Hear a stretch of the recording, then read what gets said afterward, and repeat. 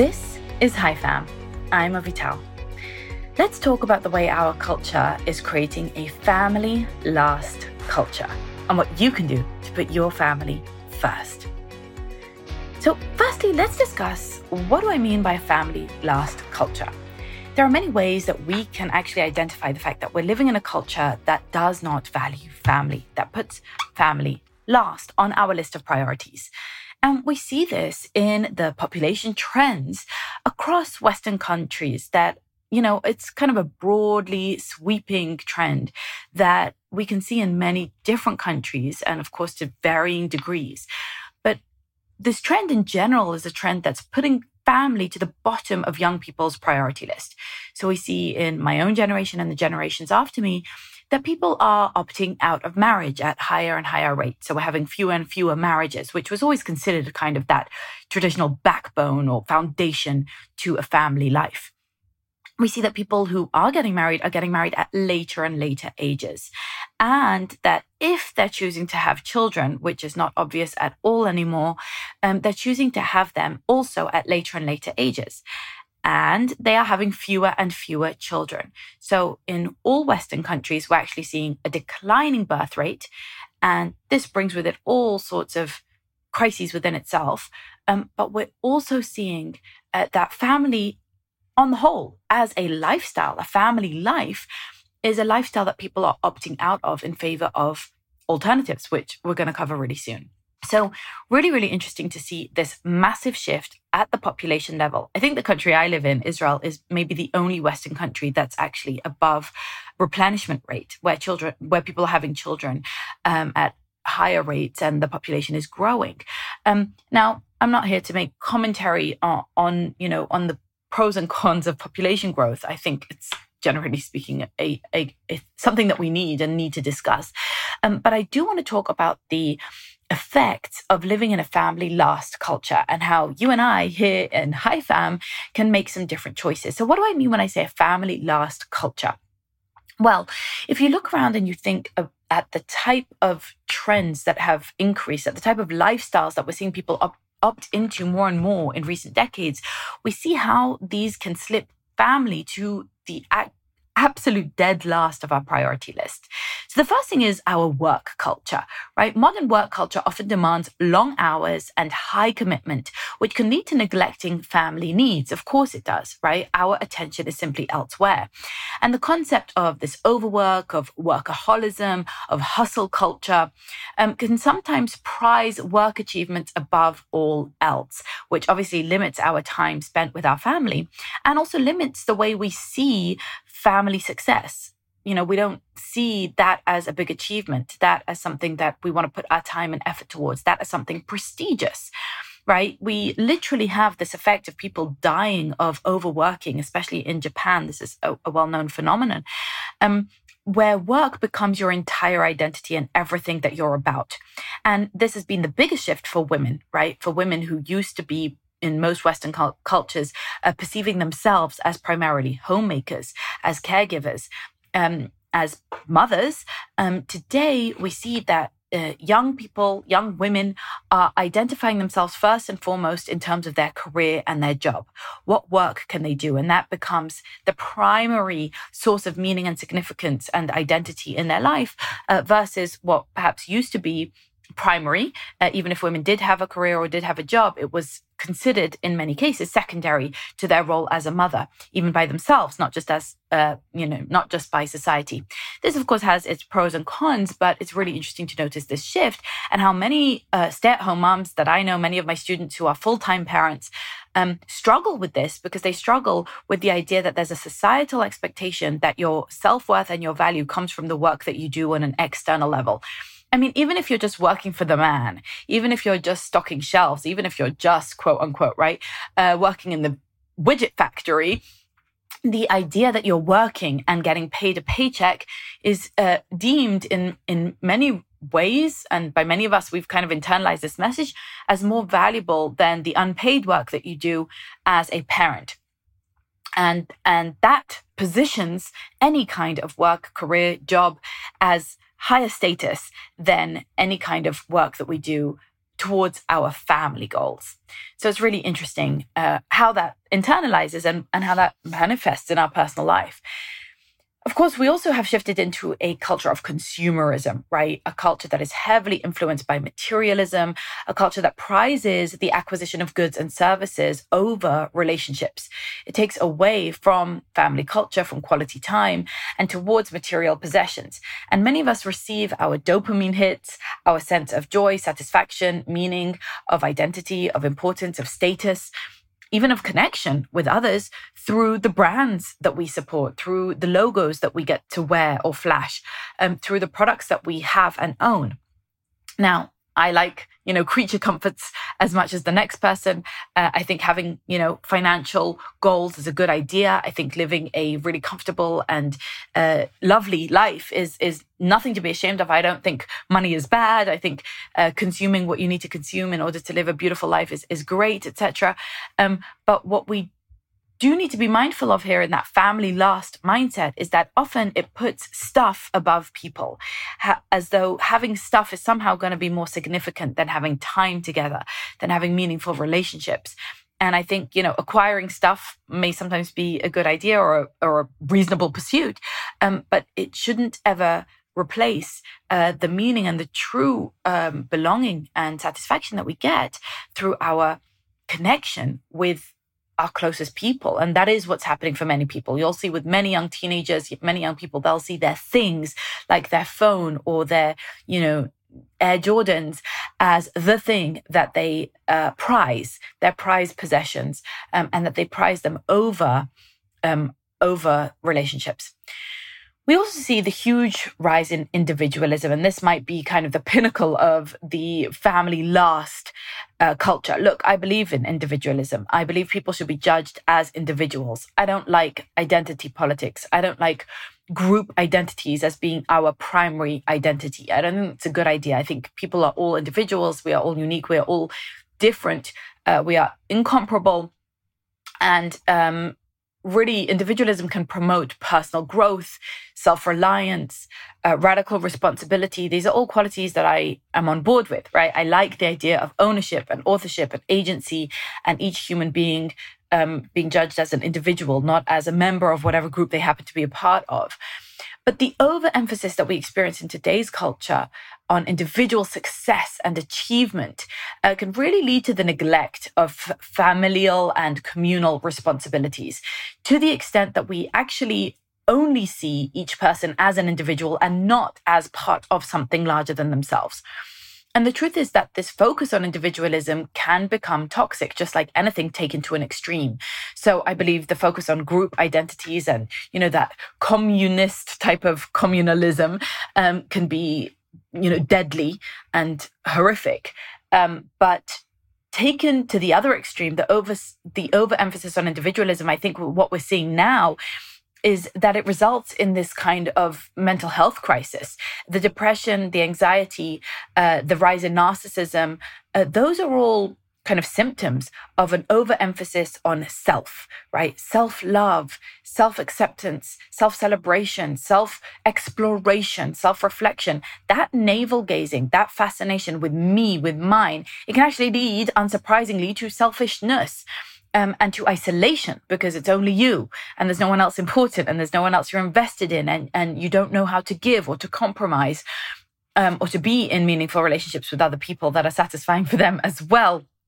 And that leads to this neglect of other, but also ultimately to depression and anxiety. Because of course, if you're the only thing that matters, if you're the only focus, if your identity and yourself and your expression and your achievements are, paramount and are willing to trample others or come at the expense of others, or you simply can't look up from yourself long enough to actually see others, then you're missing a massive chunk of what makes human beings happy and healthy. And that is a sense of belonging and connection. That is the ability to give to others. That is the ability to need others and to have others who need you, the interdependence, that really healthy dependence that we have as human beings. So that's a totally family last type of approach, because how can a family possibly survive when it's just a series of individuals that are all in it for themselves? Hey, we'll be right back to the show, but real quick, I need to ask you, Do you want to know how I kept my day job, started a side hustle, and built my business from scratch while birthing, feeding, raising, and schooling my 5 children at home? Well, there are many things that go into it, but the key that made the most difference by far is that my children play independently for hours at a time. No, they are not unicorn children. There's nothing special about them, although they are special to me. All children are designed to play independently for hours a day. Yeah, even yours. But in our culture, play has been stolen, which is tragic because play is so good for kids and also such a breather for us adults.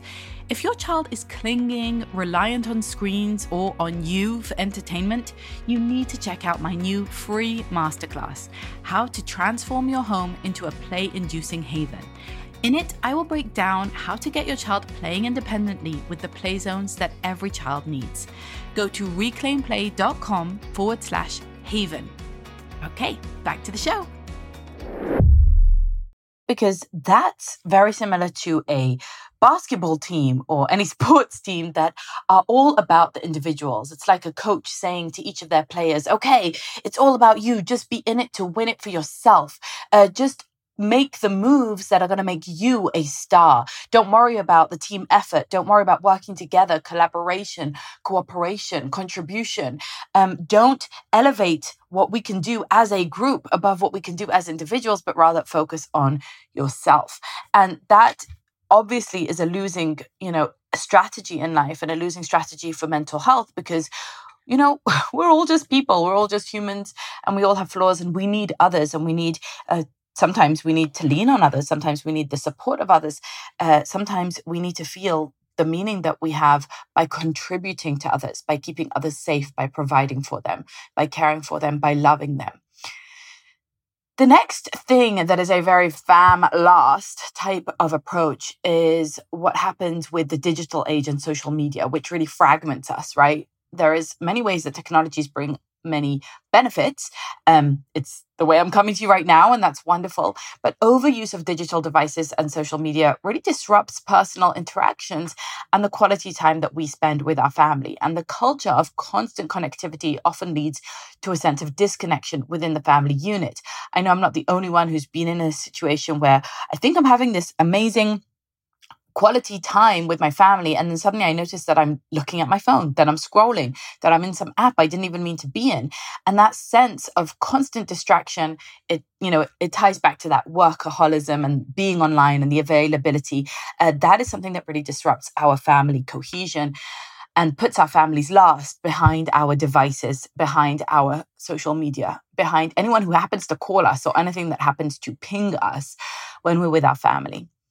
And there are other things like mobility, right? Social mobility and the opportunities for work and study that often require people to move away from their family home and sometimes to different cities or even countries. This was the case for me and my husband and many other members of our family. We became this kind of global family with everybody pursuing their individual dreams and careers and interests and agendas in different corners of the earth, which of course is going to fragment the family. It makes it incredibly difficult to maintain relationships. The physical distance can sometimes lead to emotional distance as well. And that's incredibly prevalent in today's culture as it becomes increasingly easy and, just common for intergenerationality to be disrupted, people moving away from grandparents, from cousins, etc. And, my husband and I did this. We've also reversed it in a sense, right? We moved away for a time and we've moved back to be in the fold of family because I want to live a family first life, which is something that I'm going to outline in just a minute.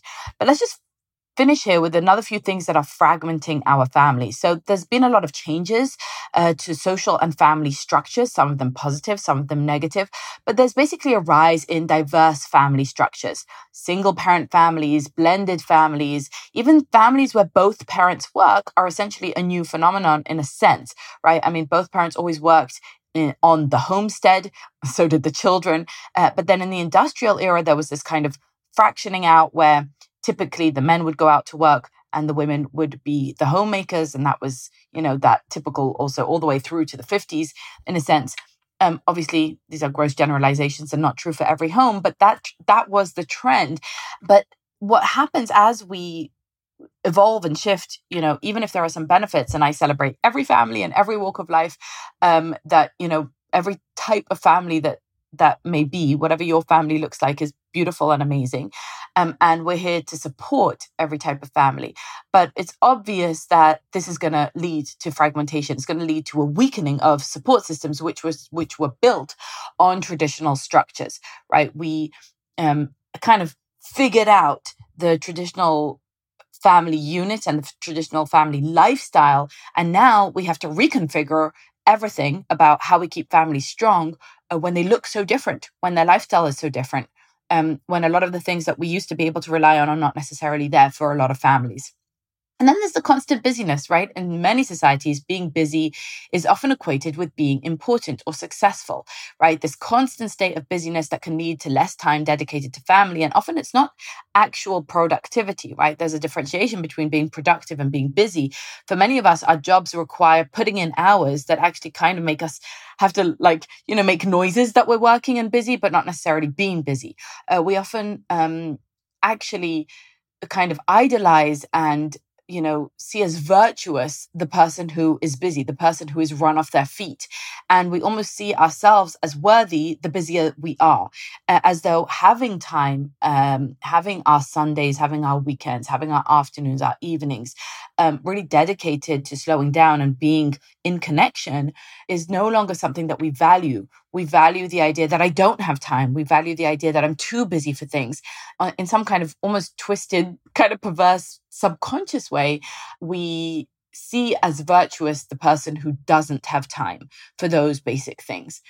And that might come alongside as a side effect of the culture of instant gratification, a culture that increasingly focuses on immediate satisfaction, which can discourage the patience and the long-term commitment that is necessary for strong family relationships. That busyness, that rush, that hustle, the workaholism, the screen addictions, all of these kind of come together to form this kind of, dangerous cycle where we are moving away from strong family relationships. And that's what's happening really in this family last culture that many of us are living in.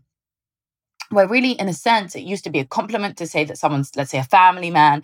And today, when you listen, as I often do, to what young people are saying in podcasts, on social media, in TikTok in particular, you see a disdain for being a family person. You see a disdain for their own families of origin, a disloyalty, a disinterest, a rush and an eagerness to move away, to separate, to even estrange themselves in many cases from their families of origin.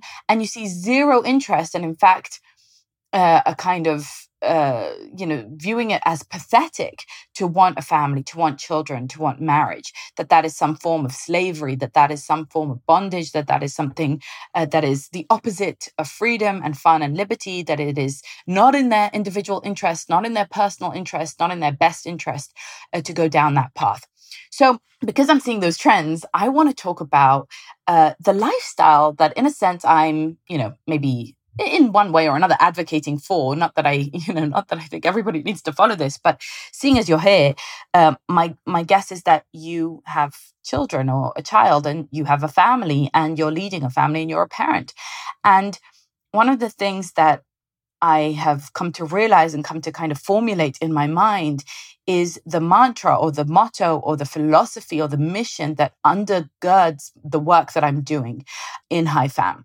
That is the basis of the HiFam philosophy. And I've come to see it, in a sense, a little bit like a lifestyle, a little bit like a series of choices that you make that lead you to a way of life.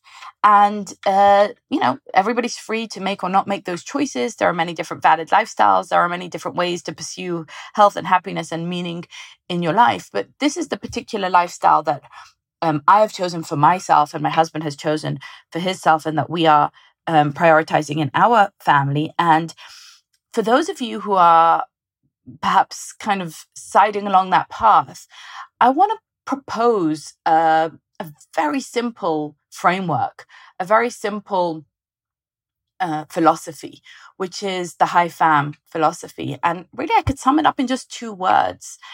And those 2 words are family first. it's the idea that there's a lifestyle here. There's a lifestyle choice. There are lots of different valid lifestyle choices out there.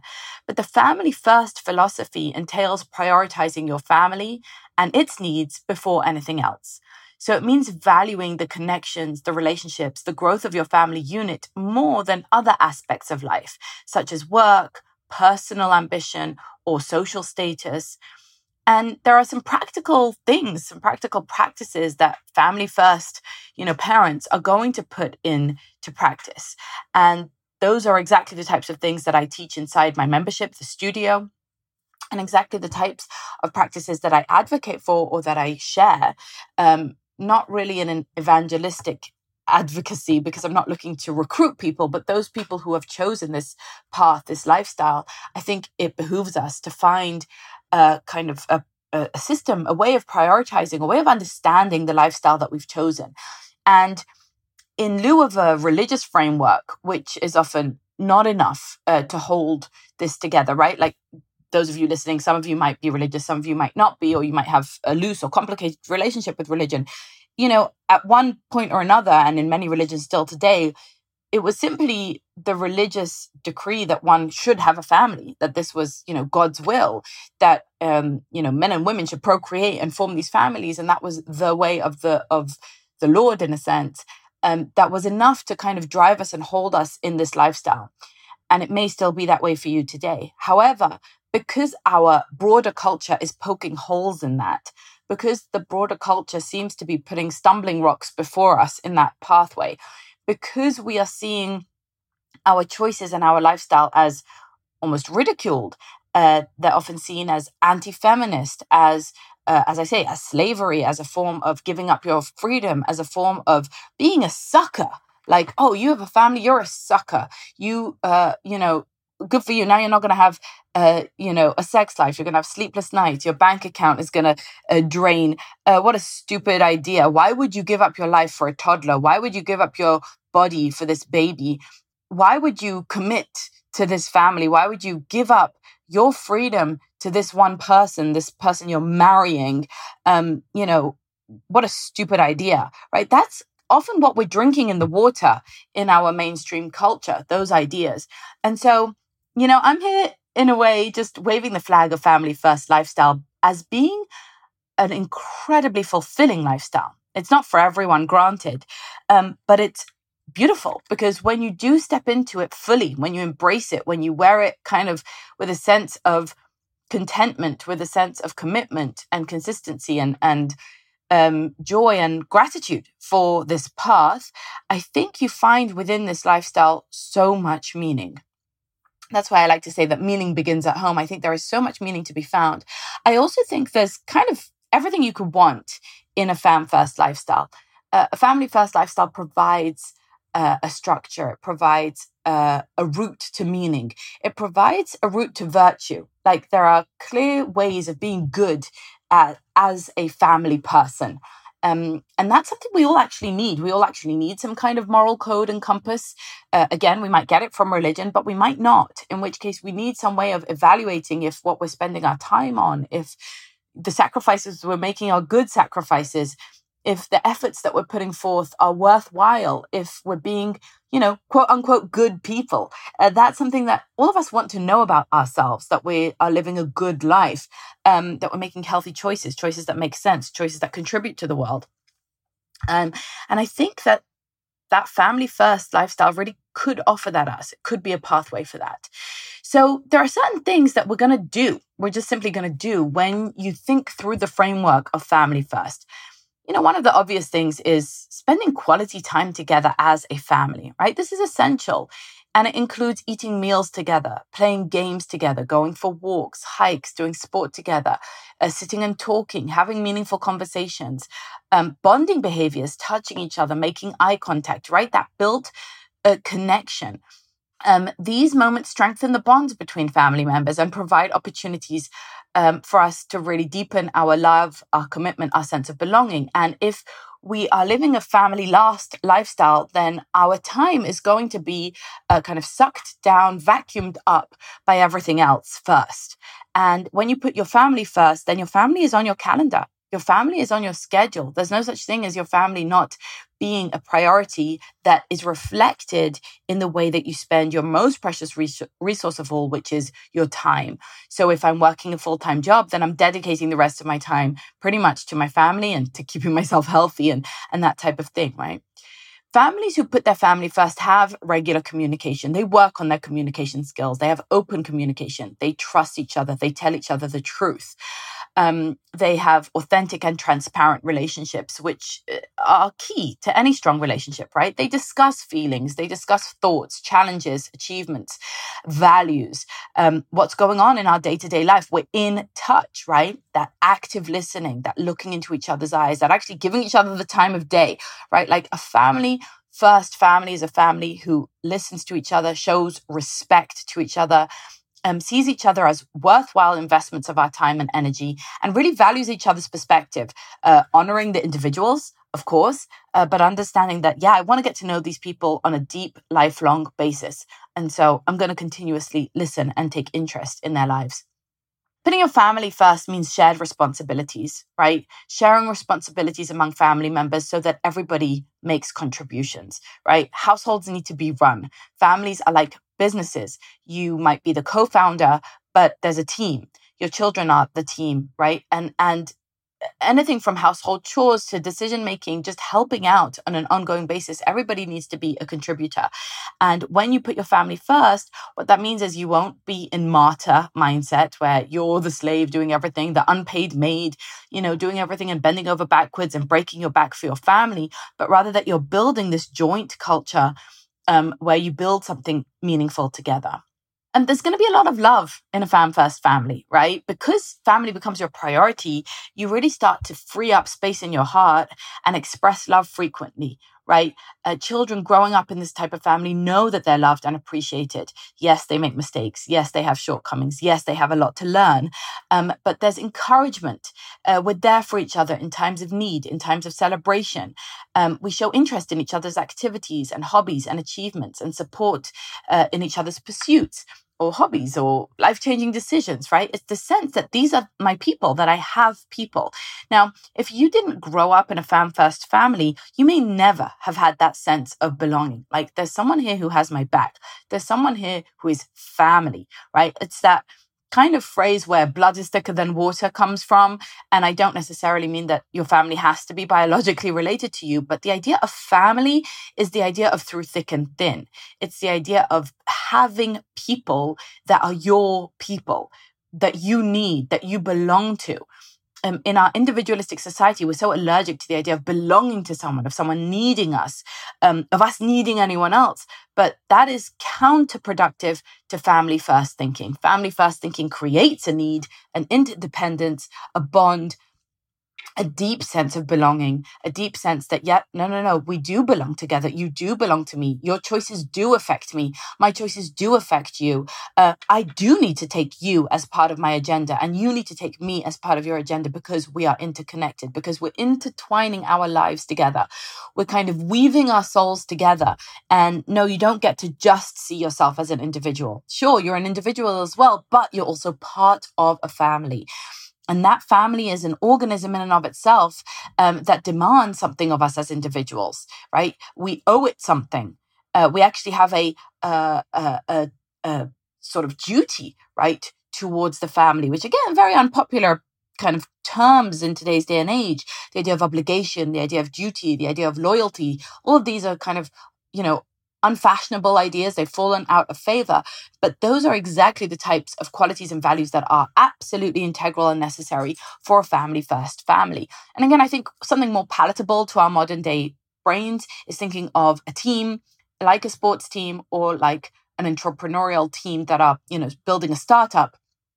I mean, of course, you're going to need to be there for each other, right? Of course, you need skin in the game. You need to be invested. You need to show up for each other. We don't see that as an infringement on our individual liberties. We don't see that as off-putting or, unfair or something along those lines. We see it as, that's what it takes to make it in the world. Well, that's what it takes to make a strong family as well. And to that end, we need to balance our work and life, right? We need to make sure that work doesn't consume all of our time and energy and have some clear boundaries between work and family time. I have always worked, so has my husband, but we prioritize family events over work when necessary. I prioritize my weekend time that is tech-free, that is pure quality family time. I prioritize evenings and bedtimes. There are many ways of hitting that balance. And if you want more mindset hacks for working parents, then I've just released a new video on YouTube that you might like about that. Family first families actually craft their family culture deliberately.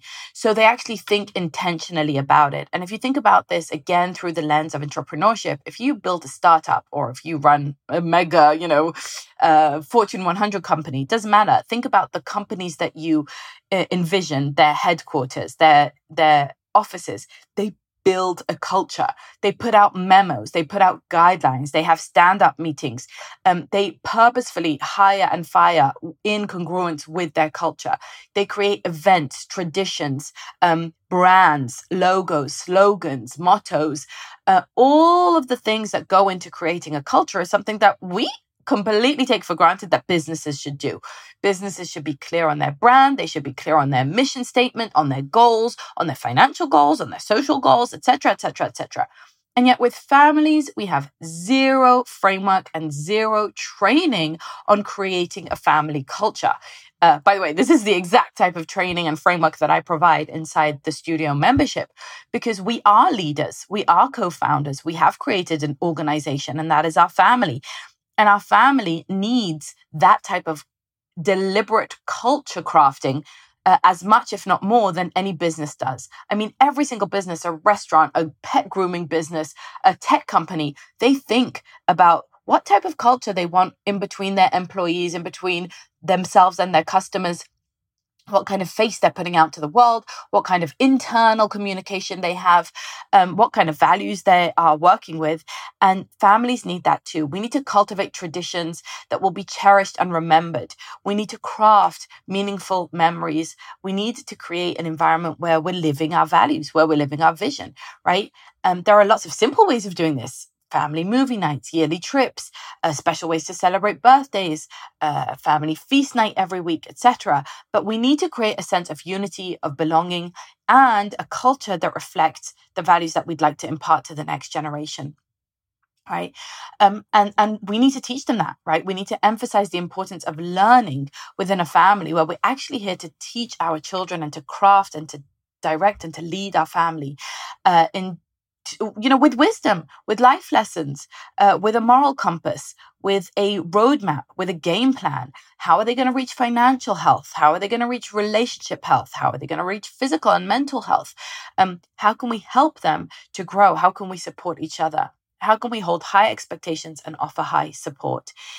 So there are many other things that go into crafting a family first family. Of course, we need to respect each other. Of course, we need forgiveness. We need communication skills and plans for conflict resolution, right? We need to set clear boundaries. We need to really share our responsibilities and show love and affection and run a good system. We need to run a good home. We need to run a home that is that kind of flagship. That's the headquarters. That's the place where all the magic happens. And being a fam-first family does not mean that we neglect personal needs. I am not suggesting that you should, sacrifice yourself or your self-care more correctly. Family is important, and that's why you need to be at your best. You need to take care of your own needs. You need to maintain your mental, emotional, and physical health. So don't for a second think that I'm saying put your family above your individual needs for health and wellness, right? Now, to that end, there are many things that families who put fam first don't do. For example, they don't overschedule, right? Avoid filling your family schedule with too many activities or commitments. You got to leave room for relaxation, for spontaneous fun, for relaxed connection, a lot of time together as much as possible. And many of the people who are stuck in a family last culture are actually overscheduling. So it appears, it's kind of a trick of the eye because it appears like a fam first thing to do. Like, oh, I'll take my kids to all these classes and I'll fill their lives with interesting things. But those things, whilst I love some extracurricular activities, I love some classes, that's all great. When taken to an extreme, that actually bleeds out the energy from the family and drains the family and doesn't give us enough time to practice our rituals, our traditions, our connection, our communication skills, the relationships themselves. The relationships themselves are an activity in and of themselves, and they are, your time together, baking together, reading together, organizing the house together, clearing out the garage together, doing homework together. That's the way we actually practice a fam-first lifestyle. So the goal of the family-first lifestyle is to foster a loving, supportive, and cohesive family unit. It's not about perfection. It's about creating an environment where every family member feels valued and cared for and a sense of belonging.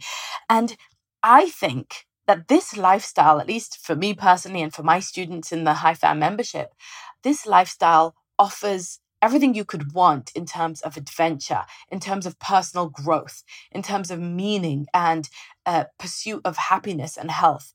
It offers a framework through which to live a life that is really significant to us, right? That we can feel at peace with, that we can feel like we're spending ourselves on something worthwhile.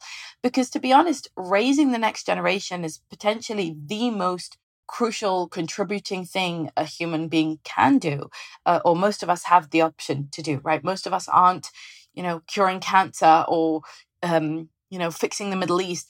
We're not doing these massive things that are going to change humanity, but raising a family that has strong, healthy bonds, that raises individuals who go out in the world and feel healthy and productive and capable and helpful and useful and who have strong mental health and a strong sense of contribution. Perhaps that's more than any of us can hope for, right? Perhaps that's the pinnacle of satisfaction and of meaning and of fulfillment. Like, for me at least, that's enough of a challenge, right? Like, challenge accepted. That sounds really, really hard enough to do that well, and maybe even harder than some other challenges that we might accept or that we might embark on. I also think it's really fun. Raising kids can be really fun, and we like to talk a good game about how hard it is and how painful it is and how stressful it is and how challenging it is, and all of that is true. I'm not taking that away from anybody. I certainly feel all of that as well. But I also feel so much joy and connection and pleasure and beauty and sweetness and fun and hilarious times. And there's something that keeps us young and keeps us fresh and vibrant and emotionally alive, right? Like the love that you feel, the highs that you can hit through raising children, through building a strong lifelong marriage, through creating a cohesive and meaningful family value system and culture. It holds so much meaning and it can be really, really pleasurable and enjoyable and fun.